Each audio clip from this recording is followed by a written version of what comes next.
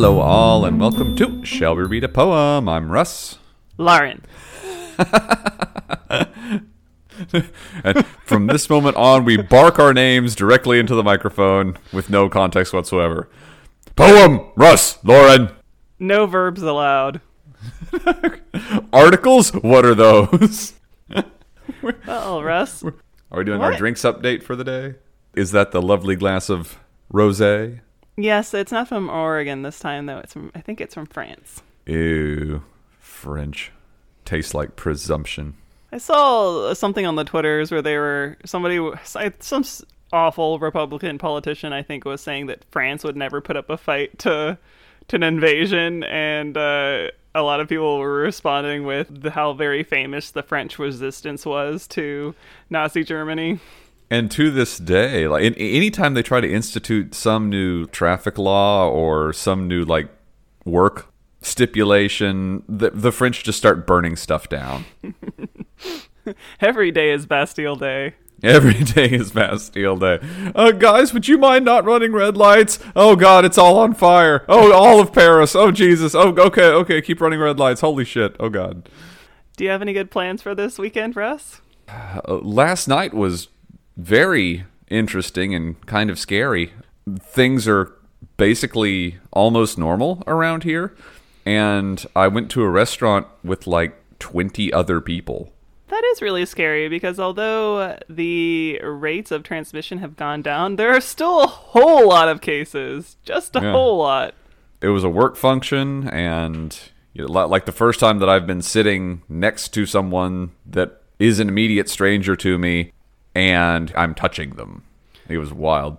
Yeah, that's terrifying because you have no idea whether that person is vaccinated, and even if they are vaccinated, they can still transmit it. And Well, the good news is that BC is still doing its vaccine passport thing, so good. I can assume a fair amount of certainty that everyone there was vaxxed. All right. Although at this point, some of the vaccines aren't doing a great job of preventing transmission. They're just doing a great job of making sure you don't get very sick. And that's what I'm counting on. Yeah. I figure, well, I'll get it eventually, and on you go. Yeah. I mean, what are we it is talking possible that we've already gotten it and don't know. It's true, but I feel like I would have known. Yeah, probably if I do actually get it, I will know. Well, what are we talking about today? What are we talking about today? Okay, let's do Hungry Mungry. I'm doing Hungry Mungry. Hungry Mungry sat at supper, took his knife and spoon and fork, ate a bowl of mushroom soup, ate a slice of roast pork, ate a dozen stewed tomatoes, 27 deviled eggs, 15 shrimps, 9 baked potatoes, 32 fried chicken legs, a shank of lamb, a boiled ham, 2 bowls of grits, some black-eyed peas, 4 chocolate shakes, 8 angel cakes, 9 custard pies with Munster cheese, 10 pots of tea, and after he had eaten all that he was able, he poured some broth on the tablecloth and ate the kitchen table. His parents said, "Oh, Hungry Mungry, stop these silly jokes." Mungry opened up his mouth and gulp, he ate his folks. And then he went and ate his house, all the bricks and wood, and then he ate up all the people in the neighborhood. Up came 20 angry policemen shouting, "Stop and cease!" Mungry opened up his mouth and gulp, he ate the police. Soldiers came with tanks and guns, said Mungry, "They can't harm me." He just smiled and licked his lips and ate the U.S. Army. The president sent all his bombers. Mungry still was calm, put his head back, gulped the planes, and gobbled up the bomb. He ate his town and ate the city, ate and ate and ate. And then he said, "I think I'll eat the whole United States." And so he ate Chicago first and munched the water tower. And then he chewed on Pittsburgh, but he found it rather sour. He ate New York and Tennessee and all of Boston town, then drank the Mississippi River just to wash it down. And when he'd eaten every state, each puppy, boy, and girl, he wiped his mouth upon his sleeve and went to eat the world. He ate the Egypt pyramids and every church in Rome, and all the grass in Africa, and all the ice in Nome. He ate each hill in green Brazil, and then to make things worse, he decided, for dessert, he'd eat the universe. He started with the moon and stars, and soon as he was done, he gulped the clouds, he sipped the wind, and gobbled up the sun. Then sitting there, in the cold dark air, he started to nibble his feet, then his legs, then his hips, then his neck, then his lips, till he sat there, just gnashing his teeth, 'cause nothing, was nothing, was nothing, was nothing, was nothing, was left to eat. Dark. Yeah, gee. The illustration here is rather simple. This poem spreads 2 pages, and on each page, on the left page, there is an upper jaw with teeth, and on the right page, there's a lower jaw with teeth, as if he is eating the poem and this book. Is hungry mungry entropy or time or... Less that, I'm thinking more in terms of mostly human created activities. I'm thinking a lot about the concept of hunger and how we assign a moral quality to it. Whether it's the hunger of greed or the hunger of power, you're rarely hungry for anything good. Although I suppose you could be hungry for passion or a spice of life or something like that. But the idea of hunger is usually associated with capitalists and plutocrats and, well, Putin right now for sure. And he might just eat the entire world by blasting us all to glass. Also, when I think of hunger, in particular this poem, and something eating everything and then eating itself up, I also think about cancer and how that is the body's cells becoming so savage and greedy for resources that they kill the rest of the body. It's essentially like a parasite, but you are the parasite. It's odd when I take a step back and think about it. The idea of hunger being a bad thing is kind of strange. You need to eat. This isn't hunger in like a sensible sense. This is, cannot be sated, will consume everything. Like your dude. Terrare, that guy. Yeah. Your man, Terrare. It also falls into that class of shell poems where he just really enjoys listing things. It's true. And children, I think, enjoy hearing things listed. I think it gives you a lot of different anchor points. Like, your ability to imagine vast, incomprehensible things. Well, I mean, I say vast, incomprehensible. You find very vast things very incomprehensible. And so you get a moment to focus on each little bit and piece, and it makes this feeling of something being big just by all the things in it. It's really funny. We've been, reading this book for a year now. With some of these poems, I have a memory from childhood, and with Hungry Mungry, I don't remember it at all. I don't remember it either. I sense a slight emotional memory to it that I find exciting, that I think as a kid I found it exciting, like, oh my gosh, this kid's gonna eat everything, that's amazing, rather than a feeling of dread, like, oh my gosh, this poem means he ate me. I was looking to see if maybe it was added in like the anniversary edition or something, but it looks like it's always been there. No, it feels familiar, even though I don't remember it. Children read the Very Hungry Caterpillar too, and that's also exciting, like that ravenous caterpillar. Oh, that old sport. For what are you a glutton? What if you had your selection? Watermelon. What would you never stop eating? Watermelon? Oh my gosh, I love watermelon. I've known to eat myself sick. I can eat a 30-pound watermelon in a day and a half. All right. That's very interesting. I just thought it was a cute bicycle helmet that you had. Oh no, I really like watermelon, and I'm a little bit picky. I only like ripe watermelon, but if I get a ripe watermelon, I am just the greediest fucker. What are the rules for a watermelon? How do you know you have a good one? Well, I'd like to say that I know from being able to knock on it and everything, but I don't really. I would say with ripe fruit in general, try to go for density.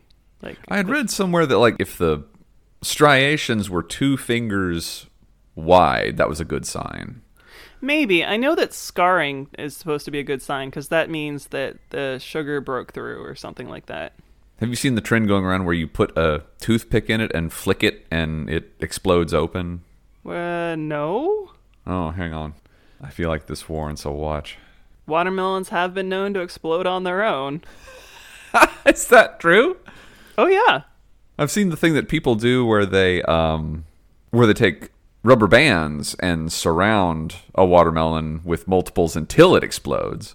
No, watermelons are known to sometimes expand, the flesh to expand far greater than the rind can hold and just explode. That is wild. Anyway, I sent it in chat. Okay. That makes me so hungry. I want that watermelon. I just want to eat that watermelon. Can that happen though? Is that what that person doing is and because podcasting is a visual medium, this person takes a toothpick and sticks it next to the butthole of a watermelon and the flower end. Okay. Or I guess the opposite of the flower end, the end that is the end opposite the vine. And sticks a toothpick in there and gives it a couple of good thumps with their finger, and it splits right open. I don't know, but considering that watermelons will explode on their own from the expansion, maybe if it's very, very ripe, you can do that. Science, everybody.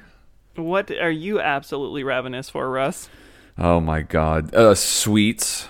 Anything sugary. Specifically, if I had to choose a favorite sweet, it would be either like a truck stop candy, like cherry sours, or an eclair. See, I dislike candy, but I like eclairs. The shittier the candy, the more I enjoy it. Like gummy worms and those orange circus peanuts and I am I'm salivating just thinking about them. I'm so repulsed. I hate candy corn. Oh God. And the much greater lord of candy corn, candy pumpkins. See, I just don't like. I like complex flavors with my sugar. Oh. And I am 7 children because. Right. Oh, I can put sugar directly in my face hole. Oh boy. You're not the only one who's like that. I have friends who are like that as well, but I just not my thing. In fact, if you gave me an eclair, I would probably only want a nice eclair. Otherwise, I'd be like, ugh, this is just too sweet. And I will take any eclair. It can be from the donut shop up the road or from the nicest French brasserie. Well, sometimes the donut shop up the road is amazing. What are you reading today, Russ? I am reading The Dirtiest Man in the World. Okay. Oh, I'm Dirty Dan, the world's dirtiest man. I never have taken a shower. I can't see my shirt, it's so covered with dirt, and my ears have enough to grow flowers. But the water is either a little too hot, or else it's a little too cold. I'm musty and dusty and patchy and scratchy and mangy and covered with mold. But the water is always a little too hot, or else it's a little too cold. I live in a pen with 5 hogs and a hen, and 3 squizzly lizards who creep in my bed. And they itch as I squirm, and I twitch in the cruddy old sheets that I sleep in. If you look down my throat with a flashlight, you'd note that my insides are coated with rust. I creak when I walk, and I squeak when I talk, and each time I sneeze, I blow dust. The thought of a towel and some soap makes me howl, and when people have something to tell me, they don't come and tell it, they stand back and yell it. I think they're afraid they might smell me. The bedbugs that leap on me sing me to sleep, and the garbage flies buzz me awake. They're the best friends I've found, and I fear they might drown, so I never go too near a lake. Each evening at 9, I sit down to dine with the termites who live in my chair, and I joke with the bats and have intimate chats with the cooties who crawl through my hair. I'd brighten my life if I just found a wife, but I fear that never will be, until I can find a girl gentle and kind, with a beautiful face and a sensitive mind, who sparkles and twinkles and glistens and shines, and who's almost as dirty as me. And the illustration is the dirtiest man in the world. It is Just a fellow coated in disgusting, hanging out with some pigs and a couple of chickens. Well, Russ, why this one? You're a fairly fastidious fellow. Every now and again, I'll meet someone who goes more than a day without showering, and that gives me the heebie-jeebies because... Sometimes I do. Oh, yes, I know. And... like, I don't know anyone that, like, smells bad because of it, but I get that feeling on my skin where it's just like I feel unshowered, and it's like, I've got to fix this right away. Yeah, I'm a once in the morning kind of person. Although at times I'm also a more than once a day shower. It really depends on what's going on with my body. Like in the summertime when it's really hot and I have no air conditioning, I may take all sorts of showers during the day. Now, that is a wonderful turn of phrase. What are all sorts of showers? Well, there are hot showers and cold showers. There are showers where you're really focused on getting clean. There are showers where you're more focused on the temperature. Like when if I'm out and I get really cold, I might need to go into the shower to warm up. And then, I will clean a little bit, but for the most part, I'm just in there for the hot water. It's the same thing with the summer. Sometimes I'll go into the shower just to cool myself down, and it's less about keeping clean.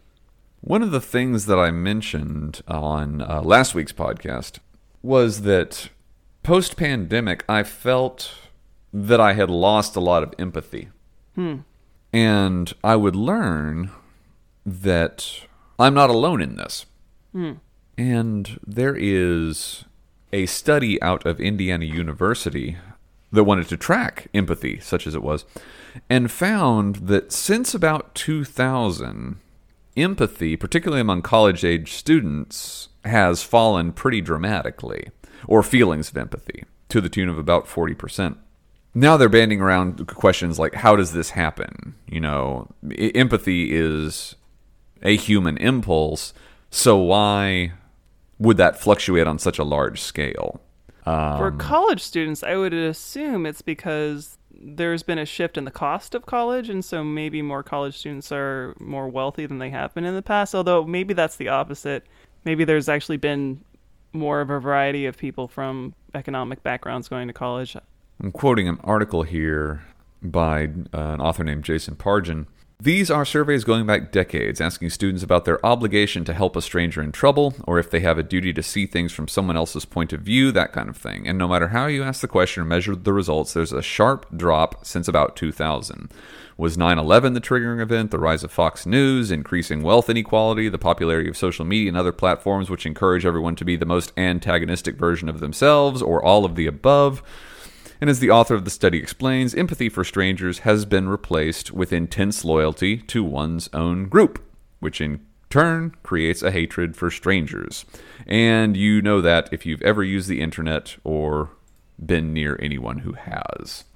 And it was so interesting seeing tribalism play out in myself, because when it came to anti-vaxxers, I immediately saw them as subhuman. How dare you?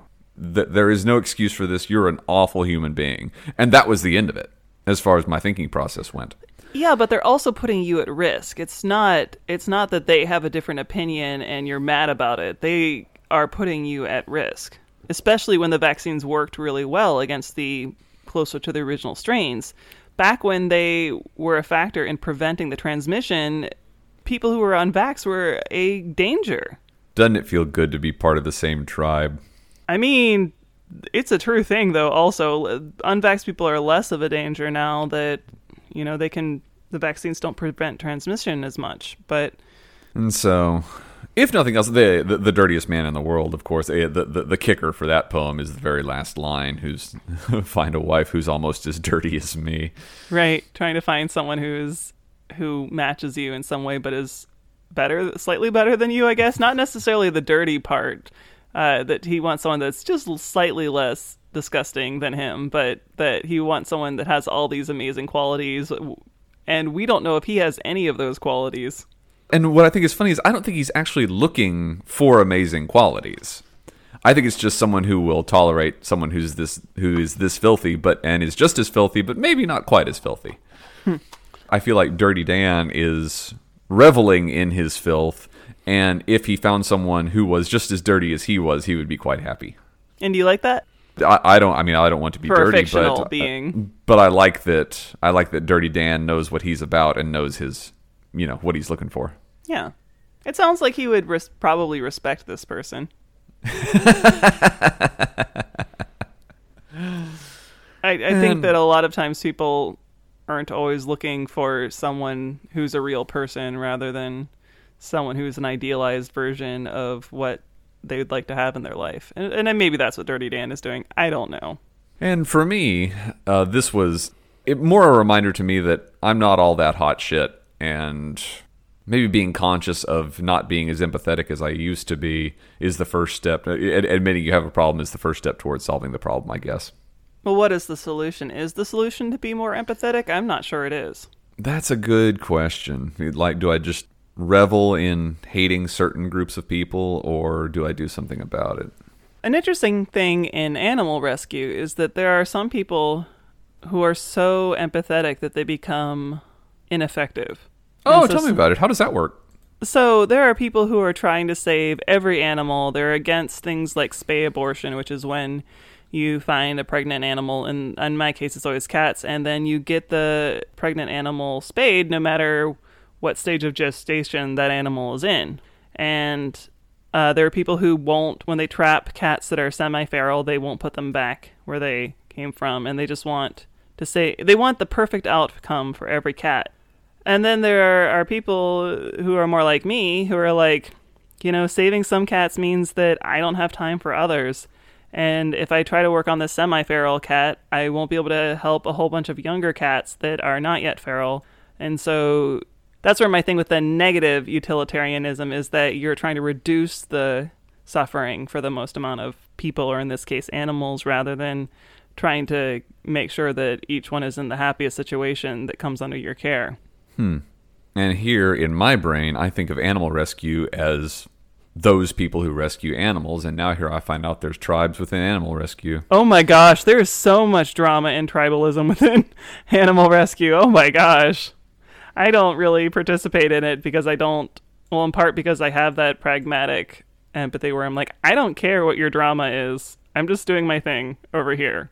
And if I can be of service to you, that's great. If not, whatever.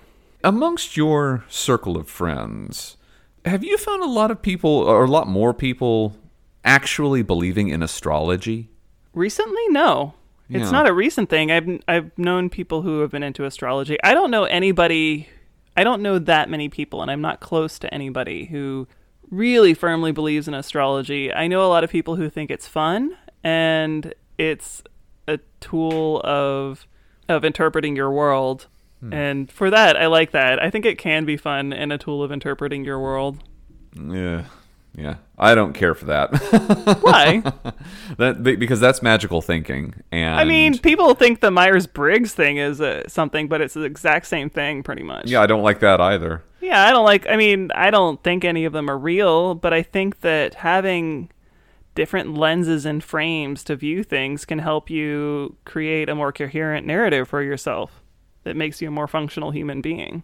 It sounds an awful lot like church talk to me. I don't think it sounds anything like church talk. Well, do you have any uplifting thoughts to leave the listeners with? It's been rather sunny today, and I'm working on starting seeds.